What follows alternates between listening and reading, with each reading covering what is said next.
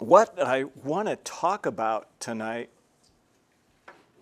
is some things from the headlines that we're seeing that pertain to the kingdom of God. Steve mentioned Asbury College going on in Kentucky. I think it's a college, maybe it's Asbury University College. They've had this quote-unquote revival going on for about 2 or 3 weeks. I don't know exact time. But, you know, if it's a revival, do you call it off? You know, so they just stopped it. The president of the university got up last week and says, okay, we're going to put a stop to this. Okay, if it's really the Holy Spirit working, can you really stop the Holy Spirit? So that's something, you know, a true revival, the word is preached. And we'll talk about some scripture that supports that. And if the gospel is not preached, you got to question what's really going on there. There's people speaking in tongues there. There's healings going on. It's part of the charismatic movement. That's what's going on there. And, you know, I think we kind of misuse the word revival. I remember growing up in the church we had revival weekend every year. But, you know, a revival would kind of be on its own, you know, people coming to faith because the strong preaching of God's word and the Holy Spirit moving in people's hearts and convicting them of their sins and to repent from their sins and accept Jesus Christ as their Lord and Savior. But Asbury College seems to plan them all. They have them every February, or every February and March. And I actually think this one was a little bit overhyped for a reason because, well, I'm sure you've heard of the movie, The Jesus Revolution, that just came out.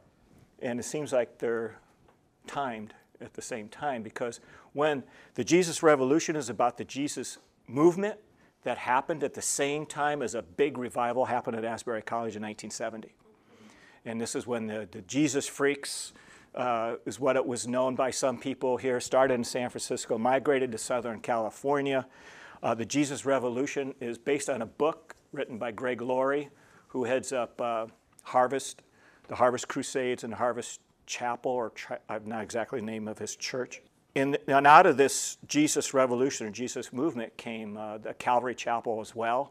And it's a big charismatic movement. And it's the modern charismatic.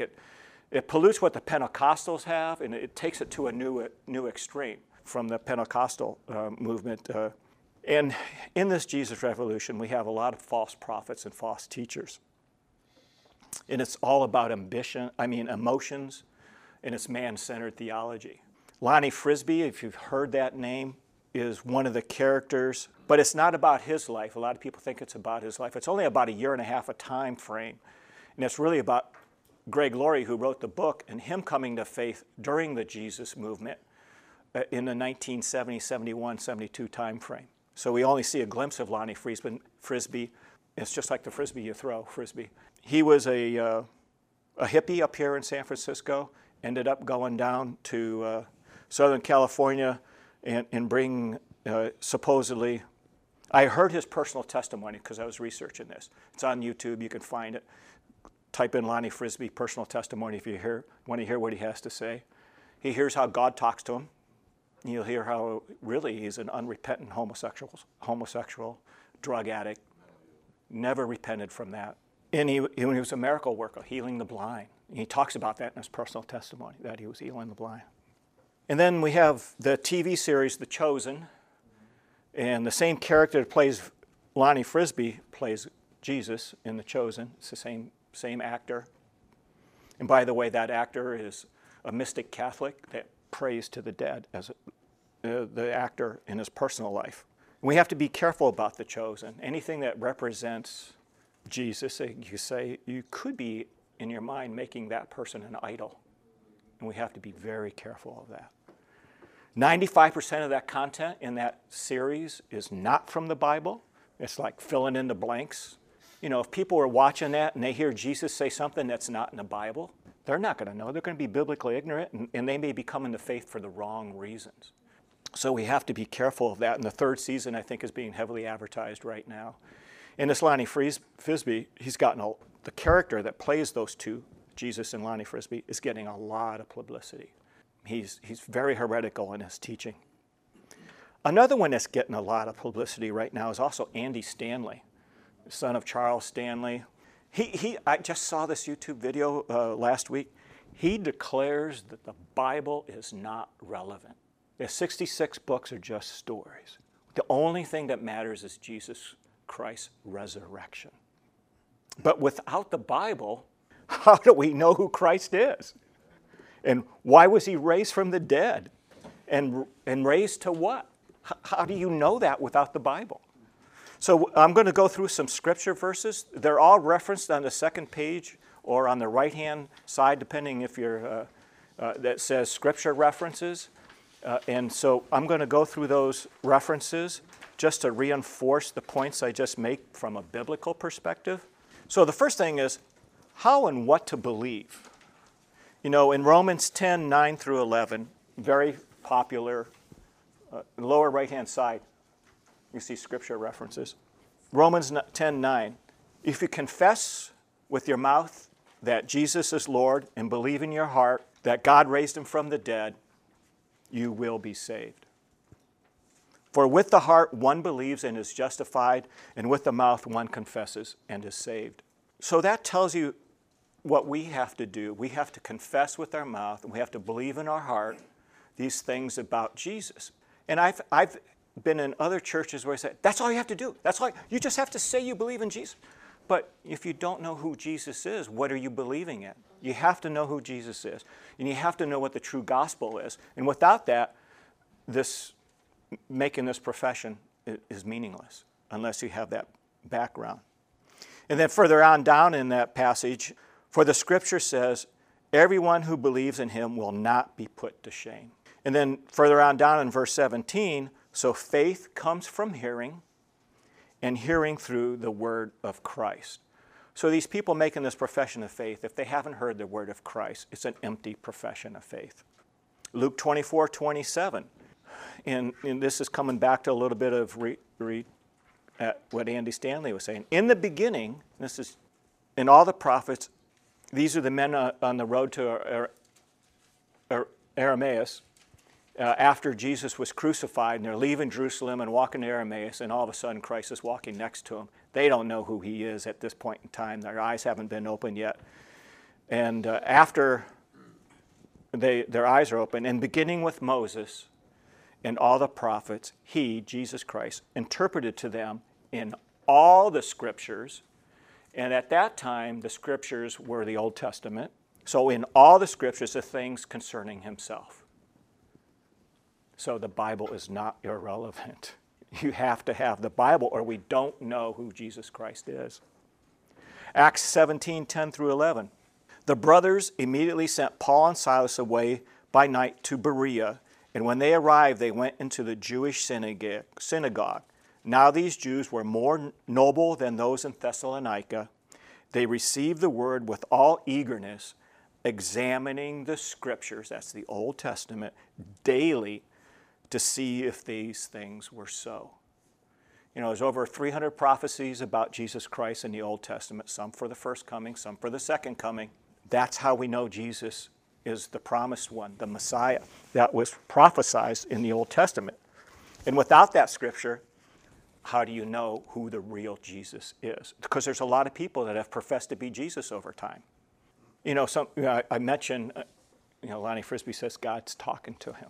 And this is, I've repeated this before, it's a t-shirt that Justin Peters has.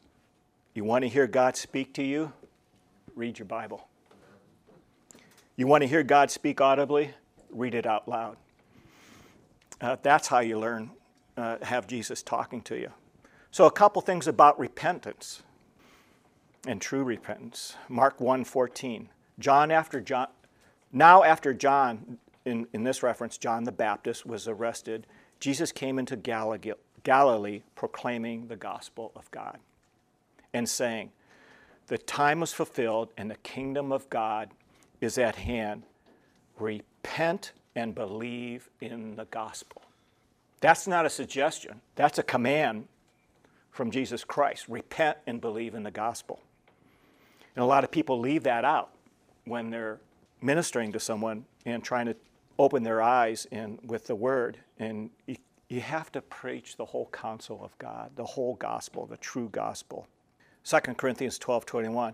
I fear that when I come again, my God may humble me before you. This is Paul talking. To the Corinthians, and I may have to mourn over many of those who sinned earlier and have not repented of the impurity of sexual immorality and sensuality that they have practiced. And the key word there is practice. You know, we're never sinless in this life, but if you're practicing a known sin on a daily basis, you haven't repented from that sin. It doesn't mean you can't sin again, something that you used to do in your past. But if you're constantly practicing a sin, you haven't really repented. So like if you're an alcoholic and trying to get off of alcoholism, and you go through programs and stuff, and sometimes it takes 2 or 3 times before, but you're trying to repent from that. Same thing with homosexuality.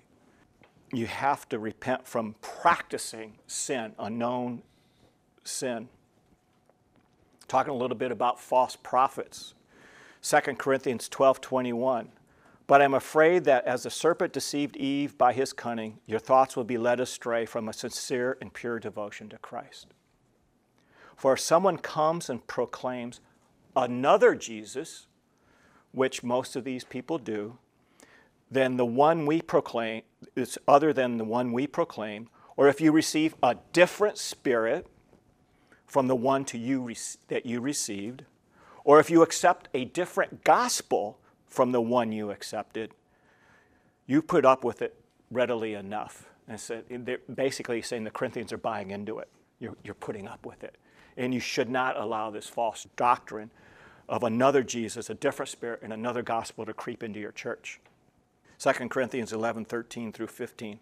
For such men are false apostles, deceitful workmen, disguising themselves as the apostles of Christ. And this is what happened when people aren't literate to what the Bible says. They accept what the person on the stage is saying. And no wonder, for even Satan disguises himself as an angel of light. So it is no surprise if his servants also disguise themselves as servants of righteousness. Their end will correspond to their deeds. Let's turn to Galatians chapter 1, verse 6. I think just to read along with me, it'd be helpful to look at that. It's a little bit longer passage. Galatians 1, verse 6. And this is John talking to the Galatians. Paul talking to the Galatians. This is the first book of the Bible he wrote, the book of Galatians. So this is very early in time, after the crucifixion. And Paul says, I am astonished that you are so quickly deserting him who called you in grace of Christ and are turning to a different gospel. They had Judaizers in there saying, you got to go through a lot of the Jewish custom ceremonial cleansings and rituals in order to really be saved. That was the different gospel that these Judaizers were teaching. Not that there is another gospel, but there are some who trouble you and want to distort the gospel of Christ.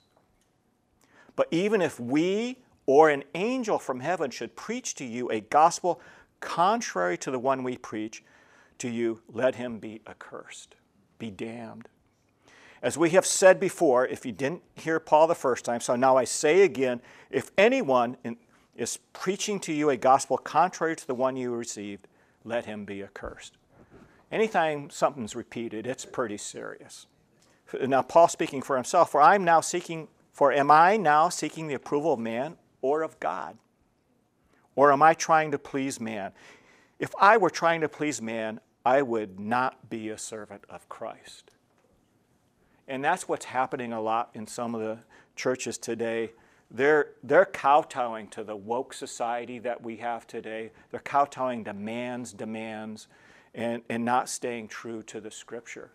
And we are all blessed to be in a church that's staying true to the Scripture. A couple other things. What is a cult? Revelations 22, 18, 19. We see this one a lot. We talk about this one a lot. I warn everyone who hears the words of the prophecy of this book. If anyone adds to them, these people that say they heard another revelation from God, God will add to him the plagues described in this book. And if anyone takes away from the words of the book of this prophecy, we could ignore this part of the Bible. If anyone takes away from this, God will take away his share in the tree of life in the holy city, which are described in this book. So, God's making it very clear how important his word is. And I've always said God wrote what he meant, and he meant what he wrote. And he wouldn't be God if he didn't. So Deuteronomy 4:2, going back into the Old Testament, it's a kind of a parallel passage of Revelation 22:18-19. You shall not add to the word that I commanded you, nor take from it, that you may keep the commandments of the Lord your God that I commanded you, which he gave in Exodus and repeated in Deuteronomy. And then towards the end getting closer to the end of Deuteronomy, or in the middle of Deuteronomy 12:32, everything that I command you, you shall be careful to do. You shall not add or take from it. So it's just kind of repeating what John in Revelation wrote. And it's even in Proverbs too, 35-6. Every word of God proves true. Every word of God proves true. He is a shield to those who take refuge in him. Do not add to his words, lest he rebuke you and you be found a liar. One of the 10 Commandments, don't lie. Okay, a little bit on idol worship. Exodus 24, the second commandment. By the way, this is not the second commandment in the Catholic 10 Commandments. They ignore this. They take away, if you will. They ignore this commandment. The way they get 10 commandments is they make the 10th commandment 2 commandments to make up for this one. Thou shalt not covet thy neighbor's wife and thy neighbor's things. That's 2 commandments in the Catholic Bible, or Catholic, not Bible, but Catholic faith. So Exodus 24, the second commandment, you shall not make for yourself a carved image or any likeness of anything that is in heaven above, or that is in the earth beneath, or that is in the water under the earth. Someone asked Voddie Baucham once, why don't you tell those people in that church to take that, why do you tell them to take that picture of a black Jesus down? And he says, I tell everybody in every church to take the picture of Jesus down. Jesus wasn't black and he wasn't white. Oh, they asked, why don't you have white churches take a white picture of Jesus off the wall? I said, all pictures of Jesus go down. And there was somebody interviewing somebody that saw The Chosen and what they thought of it. And she says, I look into Jesus' eyes in that movie, and when I close my eyes and pray to Jesus now, I see his eyes, and I'm praying to him. They're idolizing the guy they saw in the movie. And that's the danger. I don't think there's, I think it's okay maybe to do some of these movies if they're really biblical, but when 95% of it's not content in the Bible, you got to really worry about it and how good it is. Yeah, and I've heard some people say, wow, this Lonnie Frisbee, the character that plays Jesus, he looks just like Jesus. What do you mean he looks just like Jesus? How does anybody know what Jesus looks like?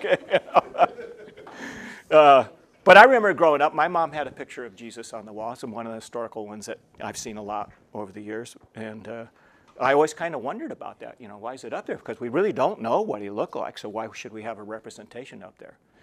And I think that's another reason why Jesus came when he did, so we really don't have that, so we can't idolize him. An image, not an image of Jesus. Because if you're idolizing the image, you're not worshiping the true Jesus, that what Jesus stands for in the Word. Acts 17:29. Paul, we ought not to think that the divine being is like gold or silver or stone, an image formed by the art and imagination of man. And that's what these are. These are the imaginations of man. Deuteronomy 4:15-16. Therefore, watch yourselves very carefully, since you saw no form on the day that the Lord spoke to you at Horeb, out of the midst of the fire. Beware lest you act corruptly by making a carved image for yourselves in the form of any figure, the likeness of a male or a female. Deuteronomy 27:15. Cursed be the man who makes a carved or cast metal image, an abomination to the Lord, a thing made by the hands of a craftsman, and sets it up in secret. Deuteronomy 34:5-6. So Moses, the servant of the Lord, died there in the land of Moab, according to the word of the Lord. And he buried him in the valley in the land of Moab, opposite Beth Peor. But no one knows the place of his burial to this day. Why do you think God did that? He doesn't want anybody to worship Moses or idolize Moses. That's kind of a precursor where I wanted to go today. This prompted me to do this message on the sufficiency of Scripture. And this counters basically all these false teachings and things that are going on in our society today that we see in the popular media and the secular media. And to make sure, we keep ourselves grounded and we don't get swept away by any of this, because it's getting a lot of media attention. I mean, even Tucker Carlson was interviewing these people at Asbury College, the senior class president or somebody like that. So it's getting national media attention. Greg Laurie's all over the media right now, and I don't know why Andy Stanley gets so much publicity. It's amazing how much publicity he gets. And then we see The Chosen advertised everywhere on TV now, and the Jesus Revolution movie. It's amazing. I have the Psalm 19, 9 through 11 already printed out, but if you want to turn there in your Bibles, you're certainly welcome to do that. I just want to read that to you. And this is a very succinct part of Scripture that tells us about the sufficiency of Scripture. Psalm 19, 9 through 11. The law of the Lord is perfect. In the Hebrew, it's literally blameless. Reviving the soul. Some translations say restoring the soul or converting the soul. The NASB says restoring the soul, and the King James says converting the soul. The testimony of the Lord is sure, making the wise simple. The precepts, and the King James and NASB says, statutes of the Lord are right, rejoicing the heart. The commandment of the Lord is pure, enlightening the eyes. The fear of the Lord is clean, enduring forever. The rules, judgments of the Lord are true and righteous altogether. In there, when we look at, if you will, the outline that I have in the of this passage that is there on I call it the first page of the handout with the title Sufficiency of Scripture on top. There's 6 titles to this set of 6 sentences or half sentences. The 6 titles of the law, the testimony, the precepts or the statutes, the commandments, the fear and the rules and the judgments. And then there's 6 characteristics: perfect, sure, right, pure, clean. Oops, I got sure twice. That's not right. True. It rhymes. So last one should be true, not sure. 6 effects of Scripture: reviving or restoring or converting the soul, making wise the simple, rejoices the heart, enlightens the eyes, endures forever, and there is righteousness altogether. When you look at those 6 titles, you will find those words also used in Psalm 119. And I put those in your handout there, and I ask you all to read Psalm 119. By the way, it's longer than 30 books in the Bible, one chapter. 179 verses, something like that. But I put just a few of them there, and you can see, you see some of the things that we just saw in Psalm 19, but it really is talking about the full sufficiency of God's Word in the life of a believer who loves and obeys Scripture. It's edifying to read that and remind ourselves and keep ourselves grounded in Scripture. This Psalm 19:7-9 that we're studying tonight is just a sweeping, comprehensive treatment of the sufficiency of the Word of God. And just make sure that we don't forget, if you go back and what I have in bold, of the Lord, of the Lord, of the Lord, of the Lord, of the Lord, of the Lord. This is all of the Lord. God is letting us know how important this is. This is God's Word So the law of the Lord, it views Scripture as God's law for man's life. This is the manufacturer, if you will, giving you the manual to maximize operation. This is God's word to man about how to live for maximum blessing in time, in this time, and eternity. As such, it is perfect. To give you a sense of the Hebrew word, it is perfect, not perfect as opposed to imperfect, but perfect as opposed to incomplete. So this is to say that this Scripture, this law of the Lord, is so comprehensive as to leave nothing out. It's perfect. In fact, one lexicon puts it this way: it is all-sided so as to cover all aspects of something. Another way to say that is nothing should be taken from it or added to it. It is sufficient in its fullness. The effect says restoring the soul. The word restoring means transforming, totally transforming the soul.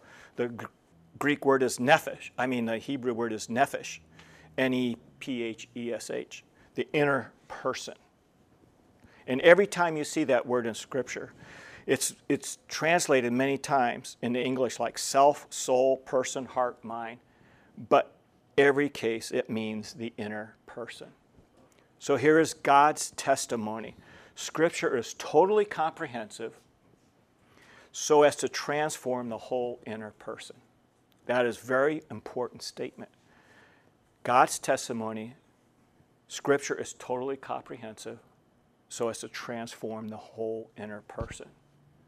And that's how we know if somebody is a real Christian, is if their life has been transformed. That means the Holy Spirit has done the work in their heart. And our heart's been turned from stone to flesh. That is why the writer of Hebrews says the Word of God is alive and powerful and sharper than what? Two-edged sword. That's why Peter can write, we were begotten again by the word of truth. That's why Paul can say, I'm not ashamed of the gospel of Christ. It is the power of God unto salvation. One of the things we can never do in ministry is lose confidence in the power of the Word. Don't ever think there's anything that can come close to the power of the Word. And that's what a lot of these media companies are trying to do. They think their media is more powerful than God's Word, and they're trying to reach people in a different way, not using God's Word. I can listen to a preacher preach a sermon, and I can tell you what he really believes about the Bible. Not what he says he believes, but what he really believes. And if he's not quoting Scripture, you've got to really start questioning what this guy really believes. And especially, we've got to be like the Bereans and examining if these things are so in Scripture. I went to a seeker-sensitive church for a while, got caught up in that a little bit. And I started examining the Scripture, and I said, this doesn't jive with Scripture. And I had to explain to Carolyn, so those don't know, my wife, after every service, this is not right. We finally had to move on. They just weren't teaching the Word of God. Because if, a pastor really believes in the unique soul-transforming power of Scripture, then that's exactly what should be coming from their mouths. When that pastor gets up in the pulpit in that desperate hour, when you know you stand before God and men to make a difference, and you're never going to use anything less that has any less power than the Word. And like Steve says, when whoever is at the pulpit speaking, the only thing that's 100% true is when we're quoting the Bible Scripture. Anything else in between is interjection on my part. Hopefully it jives with Scripture. And feel free to call me out if it doesn't. If I hear a man say, I believe the Bible is the most powerful thing, and all I hear is 10 stories strung together, then I am not sure what he believes anymore. And a lot of these teachers love to talk, so-called teachers, love to tell stories. They're trying to make it relevant, The second thing Psalmist says is the testimony of the Lord. Scripture is God's own self-disclosure, his own testimony about himself. It is his own revelation. I learn all that there is to know about God savingly here in the Bible. I can see God in creation. That's the first 6 verses of this psalm, so go back and check out verses 1 through 6 of Psalm 19. The heavens declare the glory of God, and the firmament shows his handiwork. And you can see him in the sun, in the orbit from one end of infinite space to the other, dragging the whole solar system. I walk my puppies at night, and I look up at that sky every night, and I see God up there. And it's just, wow, it's just amazing. And we can predict where these stars are going. It's just, the astronomers have mapped it all out. And by the way, they mapped it out way before Christ was born. When we talk about the flat earth, the Egyptians knew, I forget, 7th century BC, they had it all figured out how round the earth was. They knew the circumference of the earth within a few thousand miles. They estimated around 25,000 and plus or minus 1,000. That's about the circumference. They knew it all. They figured it all out. I mean, they knew when a ship went over the curve of the earth and the ship disappeared, but they could still see the mast, they knew the earth was curved. The same thing when the right solar eclipse, and you see the earth's shadow on the moon, but it's curved. The earth isn't flat. So this flat earth society is trying to say Christians aren't scientific, is a way to, what we typically see in our society today. If you can't attack their message, you attack the person. Ad hominem attack. And that's what they're doing, is trying to discredit us. And they say that enough that everybody's like, well, every Christian believes the earth is flat. No, we don't. Isaiah says the earth is a sphere. So the heavens declare the glory. And the firmament, I already said that, so got off on a little tangent there. But I just wanted to, in case anybody didn't know, that man's known that for a long time. It was scientifically approved. It was around earth and by the Egyptians. But here in the Word of God, what I need to know about God, personally and savingly, is here in the Word. And so this is God's own testimony. When I read the Word of God, I'm hearing him speak, am I not? Which I just said. You want to hear God speak? Read the Bible. God is a talking God. I love the app where the app will read the Word of God to you. I almost feel like God's talking to me when somebody's reciting the Word of God and just reading right through the Bible. This is his testimony, and it says, Scripture as the testimony of the Lord is sure. Any word of things that are not sure. People say, why do you spend all your time in the Bible? Because I don't trust anything else. And I totally trust the Bible. And the psalmist says, it is reliable, making the wise the simple. Now, once people have heard their life totally transformed, that's salvation. We want to move them along the path of sanctification. And the song that we just sang, the word is a lamp unto my feet. It's my path that we want to take. And this word makes simple people wise. The meaning of the word simple, the Hebrew language is very real, concrete language, not abstract like the Greek. And simple comes from the root word that means an open door. And a simple-minded person was somebody whose mind was always open. They were open to every idea and accepted every idea. And the term simple-minded came along that. And if somebody said, oh, I have an open mind, a Jew is liable to say, well, shut it, because that's an indication you don't know what to retain and what to let go. You have a door to discriminate, right? That's what every door is for, to let some in and to keep some out. There's nothing virtuous about being an agnostic, or it's a Latin equivalent, ignoramus, which is less likely to be the profession of anybody. Nobody wants to be an ignoramus. But the simpleton was the person who had not enough discernment or discrimination or knowledge or understanding or wisdom to know what to accept and what to reject. And the Word of God will teach you to close the door to ideas that are outside of Scripture. It will teach you how to be wise. That's what's amazing when we gather. We're from all walks of life here. but we're all wise together in the Word of God. And we have this common fellowship and this common bond because we're all believers in the Bible. And it doesn't make any difference, our past, where we came from or anything, where we're at in society, it doesn't make any difference. We're all equal before God. And it's just a wonderful time to be together with believers. In Hebrew, the wise is the word chakam, C-H-A-K-A-M. It means skilled in all aspects of living. So I'll train you to be skilled, God is saying, in all aspects of living. What else could we possibly want? Verse 8, the precepts of the Lord are right, views the Scripture as doctrines, principles, precepts, and they are right. Not right as opposed to wrong in the Hebrew, but right path. They lay out a right path. The Word is a lamp. The Word is a light, but it's also a path. This is the way, walk in it. There is a way that seems right to man. The end, therefore, is death. Here's the path, and you walk in this path, and it rejoices the heart. Isn't that what Jeremiah experienced? Nobody listened to Jeremiah. They threw him in a pit. And at the end of it all, what did he say in Jeremiah 15:16? Thy words were found, and I did eat them, and thy words was in me the joy and rejoicing of my heart. And John says, I write these things unto you that your joy may be full.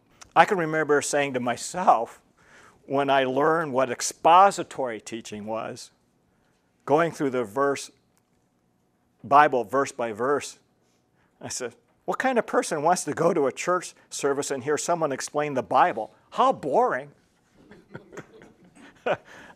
I'm pretty sure I wasn't saved when I said that. So, sure, that's probably true if you're unregenerate, which I obviously was at the time.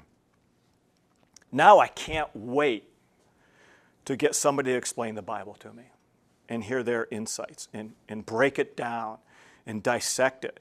And it's just in the economy of words, how the message that can come through in a simple verse. This is the word of the living God. And it produces joy in my heart to know that God has said what God has promised.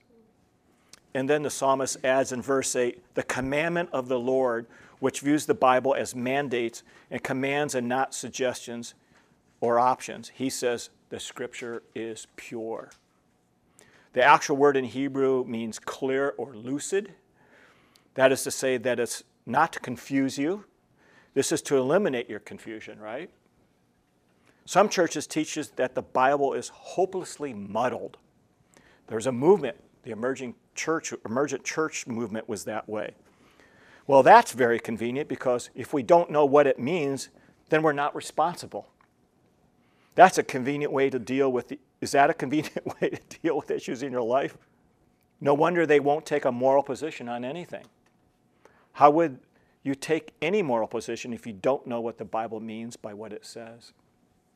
But it is clear, as the psalmist tells, it's clear, enlightening the eyes. Verse 9, view Scripture as a manual on worship. Fear, reverence, awe. If I want to know how to worship God, it's all right here. I'm instructed how to worship Him in spirit and in truth, and so it is a manual on our worship.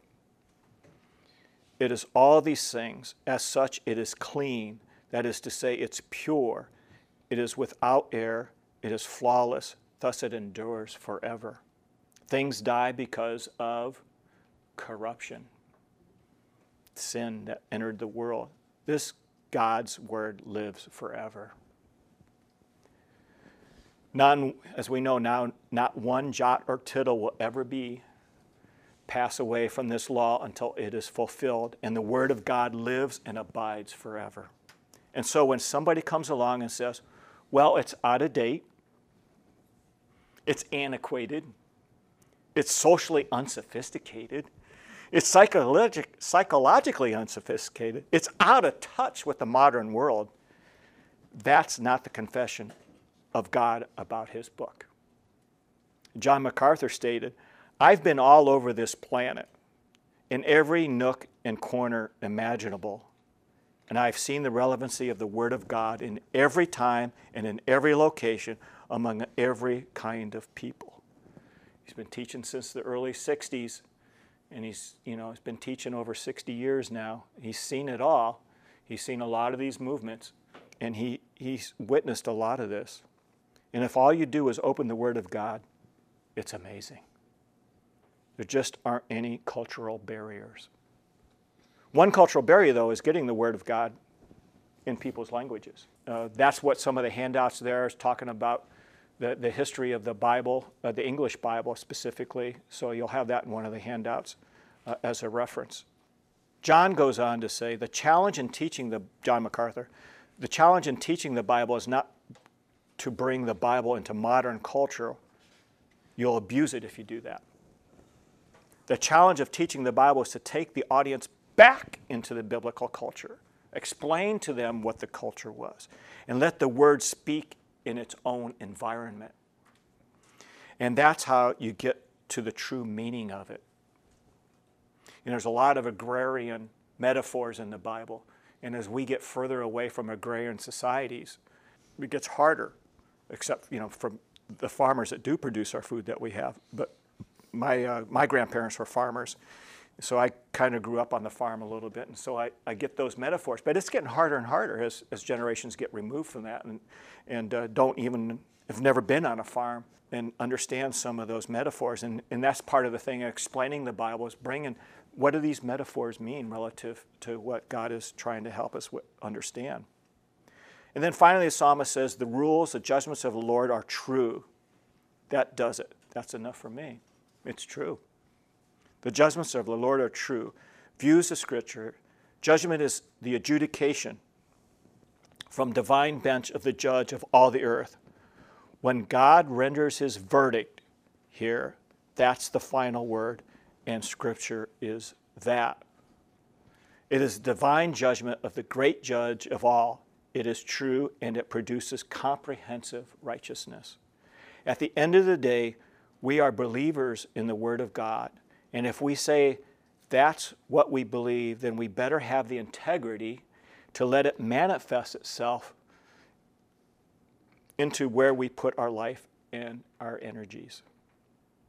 If we believe that there is nothing as powerful as the Word of God, if we believe that this incredible heavenly gift, law, testimony, precepts, and commandments, if we believe that this which is the manual of worship, which are the judgments of God, if we believe it's perfect and sure and pure and true and can totally transform and make wise and produce joy and make dark things clear and be perfect for every generation and produce comprehensive righteousness, that defines what our life and testimony has to be.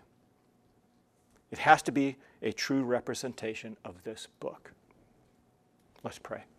Dear Heavenly Father, we thank you for this word that you have given us. It's your word. You started to write the Bible for us with the 10 Commandments on the tablets of stone written with your very finger. And then you used human instruments, Moses as your first, to bring us the first 5 books of the Bible. And then you continue on with other writers, about 40 writers of the Bible, to bring us your word, what you want us to know about you, what we need to worship you and live with you in your world that you created for us, but unfortunately we corrupted with sin. And now you have sent your Savior to save us from our sin, your Son, your only begotten Son, who paid the price for sin. The wages of sin are death, as Paul tells us in Romans. And we have all sinned and fall short of the glory of God.